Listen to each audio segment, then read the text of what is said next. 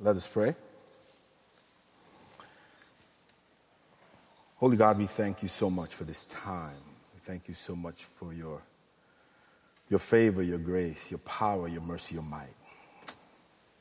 Holy God, we ask tonight that you would send your Holy Spirit, that your word would be elevated by the power of your Holy Spirit, that I would decrease and you would increase, that you would prepare the hearts of your people to hear whatever you have to say. Lord, may the word of my mouth and the meditation of my heart be acceptable in thy sight. My rock and my redeemer. In Christ's name we pray. Amen. Reading from Ephesians 4, verse 25 and 29. Oh, in your pew Bibles, it is 978. Thank you. Page 978.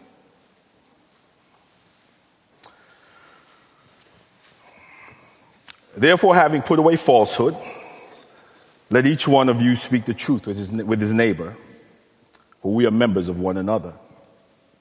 Verse 29.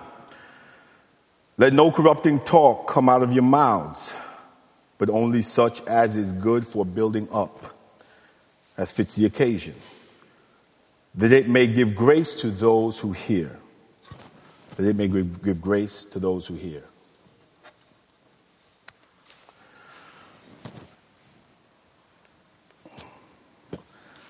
There's a television show on Netflix called House of Cards.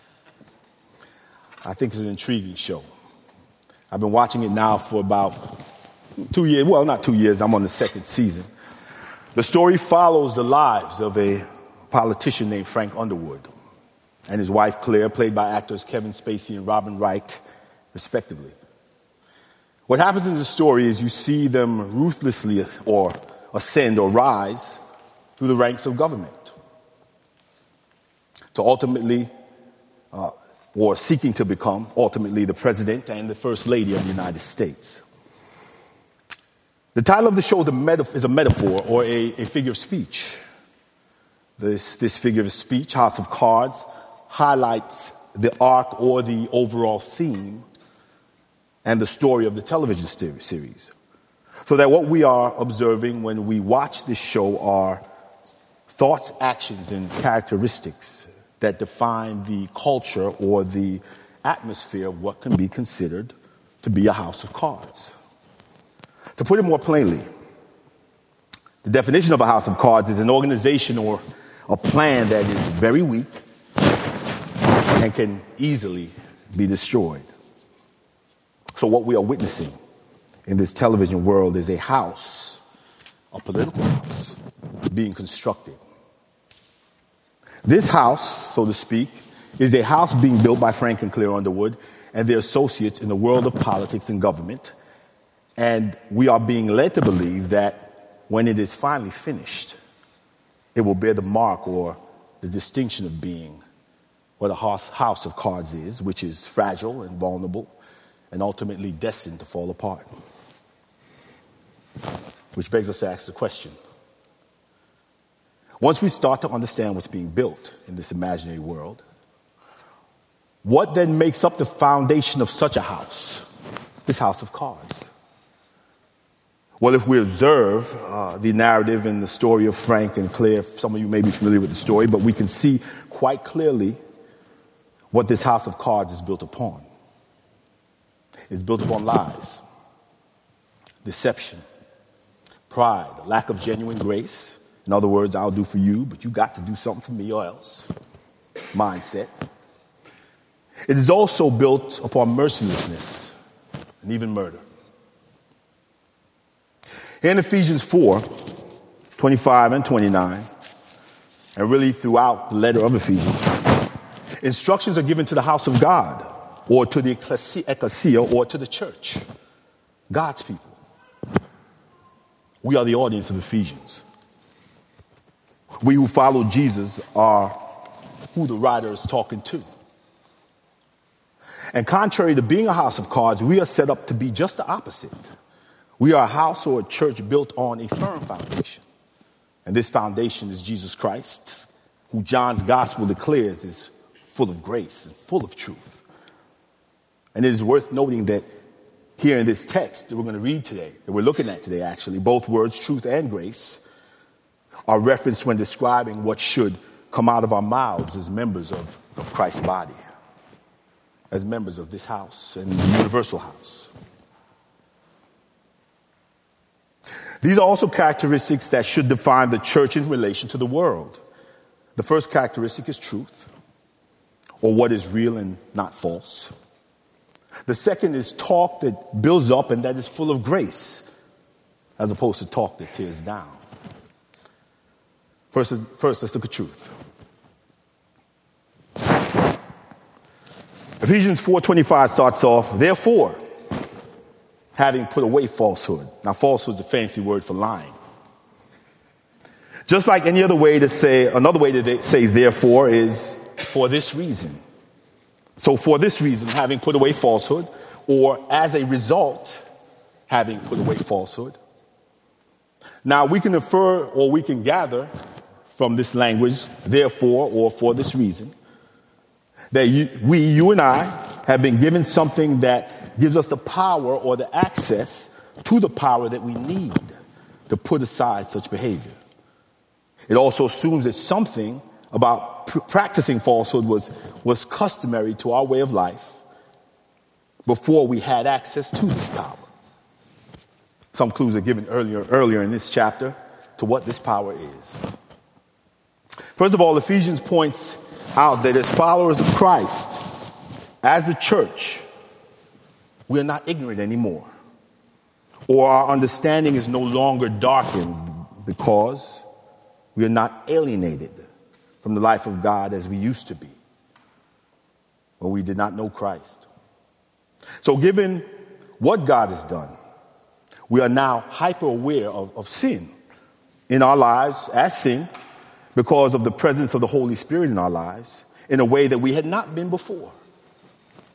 Because of the life of God that we have been exposed to in our relationship with Christ. This is because of that we are not ignorant anymore. So, for instance, since we're talking about falsehood, where a little white lie was considered okay or customary if no one got hurt, so to speak. Now, for us at least, it's no longer okay. Next, Ephesians tells us here in verse 21 that being in Christ and being taught in him exposes us to the truth that is also in Jesus. So then as the body of Christ or the church, that truth is then an essential element of who we are because Christ was and continues to be full of truth, as is himself, and he is himself our essential element in whom we live and move and have our being. What is an essential element? Really, what is that? And what does it have to do with Ephesians? Let me tell you where I get it from. Essential element is a phrase used in film finance. Maybe other places too, but here's how it works from a film finance perspective. If you and I want to put together a movie, and some of you may know that I'm still in the movie business, so this is what I'm saying is credible in terms of essential element. Now, essential element is a phrase used in the film finance business. Now, if you want to put together a movie, right, you need insurance for the production in case anything goes wrong. Now, there is insurance that for everything from the equipment to the actors, because if something unfortunate occurs, and we call it Murphy's Law in film, the insurance is in place to cover any losses. Now, apart from the regular insurance, there is a special insurance that covers what is designated or identified to be the essential element of that production. And this insurance is called essential element insurance. So this is a special insurance that typically covers an actor specifically, who because of his or her presence in the film, this allows the film to be more sellable or bankable in the marketplace. in an almost guaranteed sort of way, although nothing is guaranteed, in almost guaranteed sort of way. So when the film is completed, because this individual has a strong built-in audience or out there, or they are just a movie star pretty much, this essential element insurance covers them. Now, if anything happens to this person, then the production will shut down and it will cease to be a production. And it will not matter if anything or anyone else is insured. So let's say you're trying to put together a movie with me, Pastor Nick, and Denzel Washington. Who do you think will be considered the essential element? You are absolutely 100% correct. Denzel Washington. So anyone who is considered worthy of being the essential element in a film then is critical to the life of the film from start to finish. In a similar way, Jesus Christ, who is full of truth, is critical to the life of the church. And therefore, truth and speaking truth is and should be an essential characteristic extending from Christ, our essential element, that is practiced in the life of the church. Why? The first answer is truth is part of Christ's character. He's overflowing with it.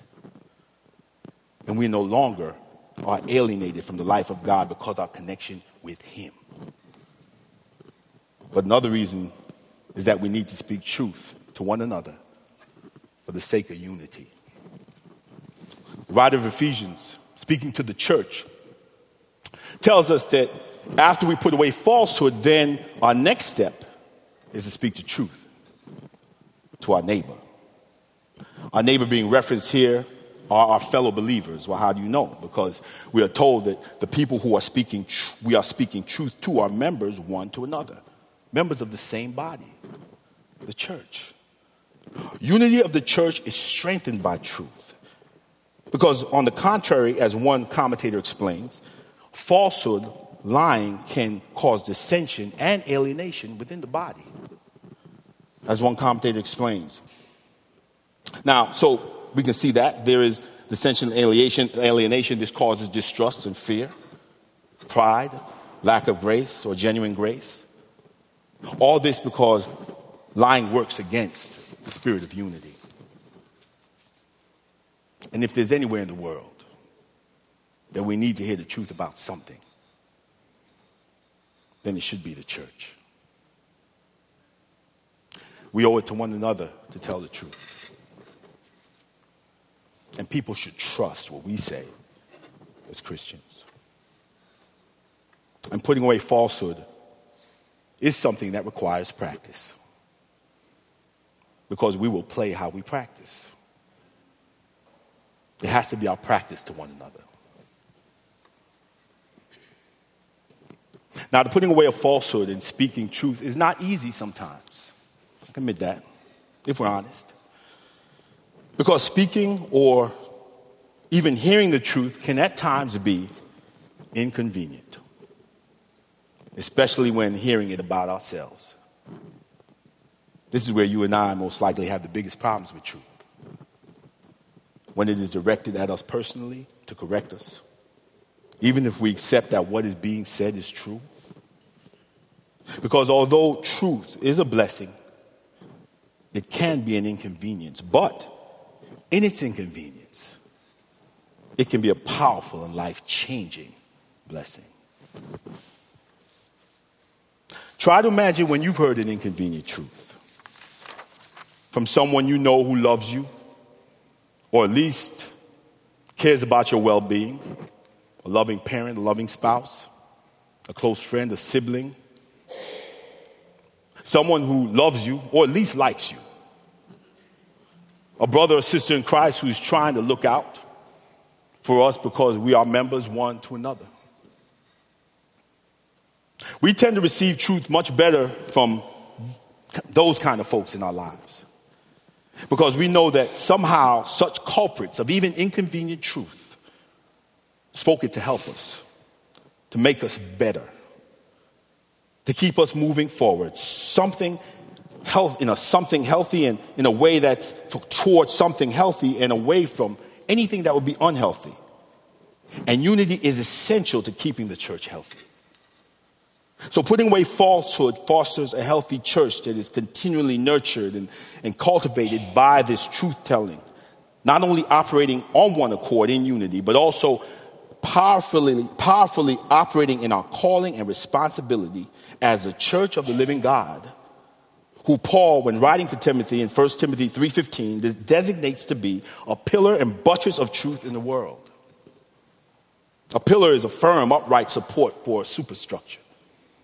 A buttress, likewise, is an architectural structure which serves to support or reinforce a wall. And in order to be a pillar and buttress of truth, we have to be practicing truth with one another and in any aspect of our lives individually, so the church can be unified and healthy. Totally unlike a house of cards that's built upon deception. We have another responsibility in the house of God. Verse 29 warns us, keep away from corrupting talk. One translator says unwholesome talk. Another expands on the word and its meaning and calls it worthless talk. Another goes even more in with the word and writes, let no evil talk come out of your mouths. This is not just cussing or saying a cuss word. It goes much deeper than that.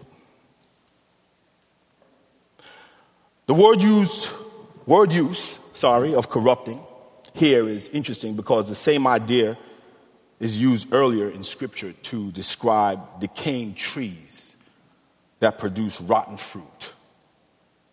It can also describe withered flowers or rancid fish. Rancid meaning unpleasant or distasteful. It depicts a certain kind of speaking that goes beyond hurting someone's feelings. It is speaking that can literally destroy something, or in this case, destroy someone from the inside out. But not only that, it can produce rotten fruit in their lives. And I don't know anyone who likes, loves, or enjoys being around rotten fruit, except for fruit flies. And no one likes to be around fruit flies or rancid fish or anything that's rotten. If you ever smelled rancid or rotten fish, you get the idea. And what is really interesting is that the writer of Ephesians is not referencing the speech of unbelievers. He is talking to what my pastor in Los Angeles would characterize as people who are saved, sanctified, filled with the Holy Ghost, and on their way to heaven anyhow. These are Christian folks. So we as Christians can be party to the production of rotten fruit in the lives of other people.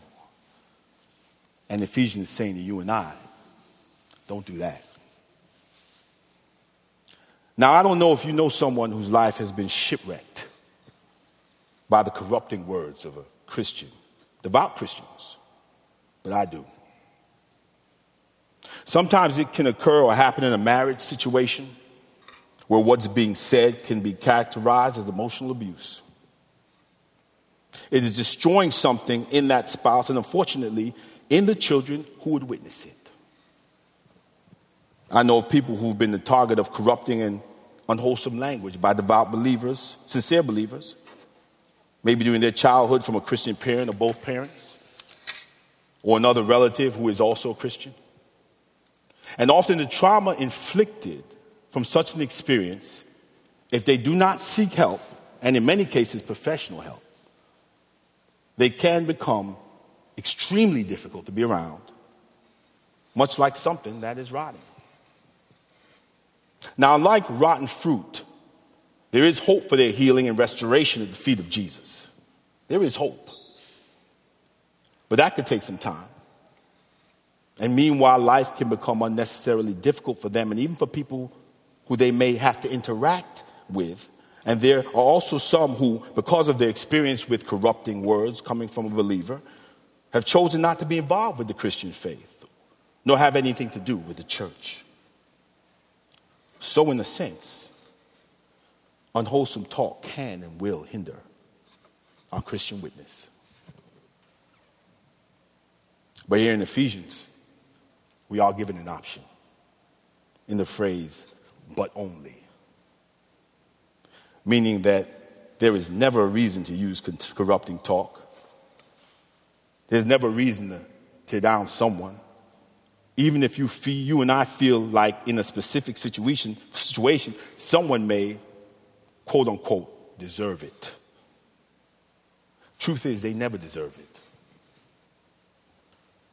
Now, if you never felt this way about a situation or someone, well, all I can say is keep on living.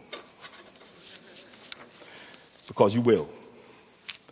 But the Bible is telling us we should not choose this path of speaking, even if provoked.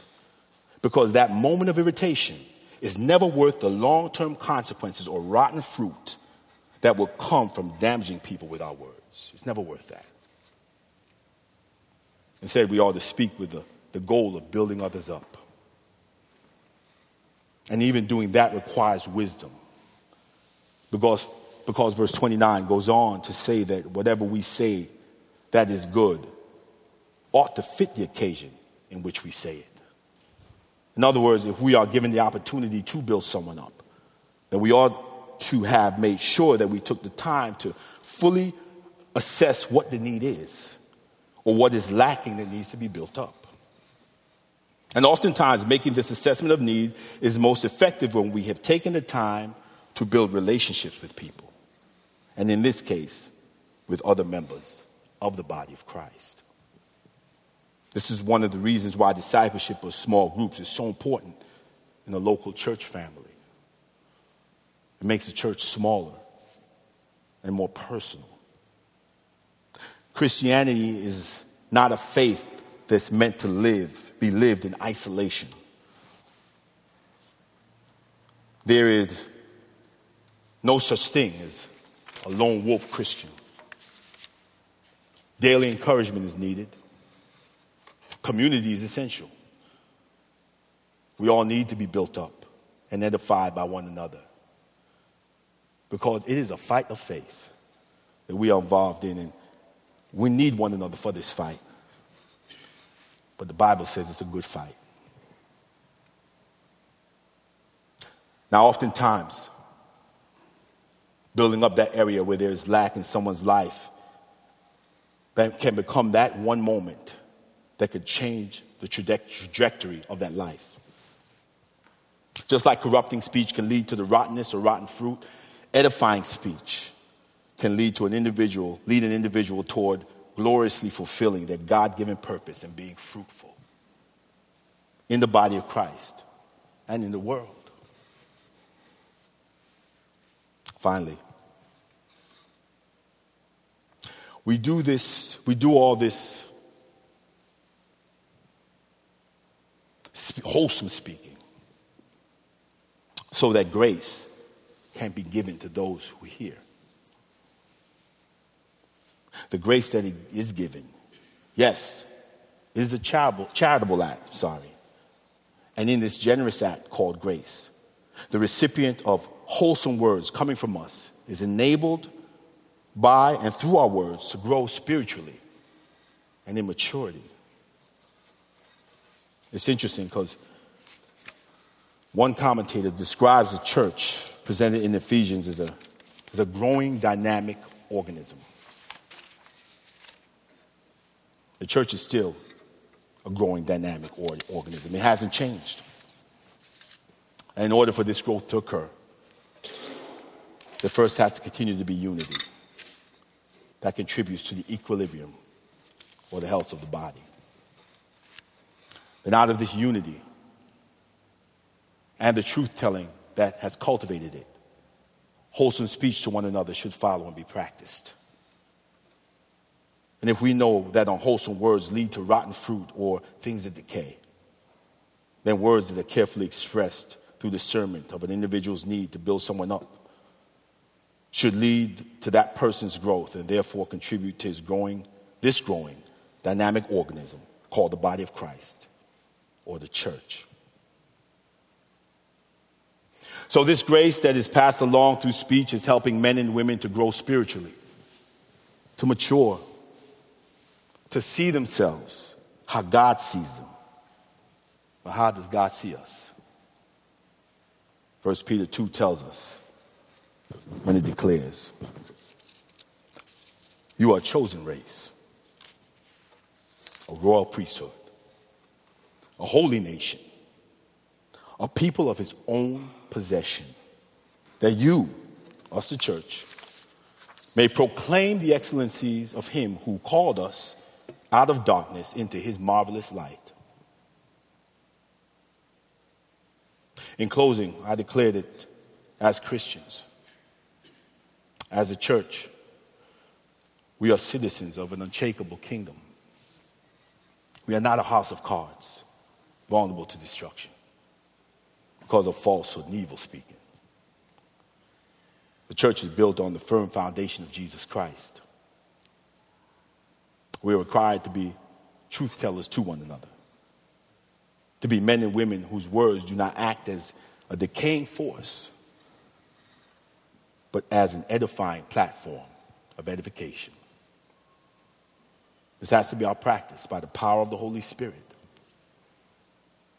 so that by the time the world, which is itself a house of cards, is encountering us, whether individually or as a community, bearing the banner of Jesus Christ, representing that unified, healthy, and dynamic organism called the church, what they, meaning the world, are coming face to face with is a people who are operating or playing successfully in the field of truth and edifying speech, because we have been practicing this way all along to the glory of God. And when that happens, lives will be changed, and we will march forward as the unshakable pillar and buttress of truth that we are called to be in this world. Amen.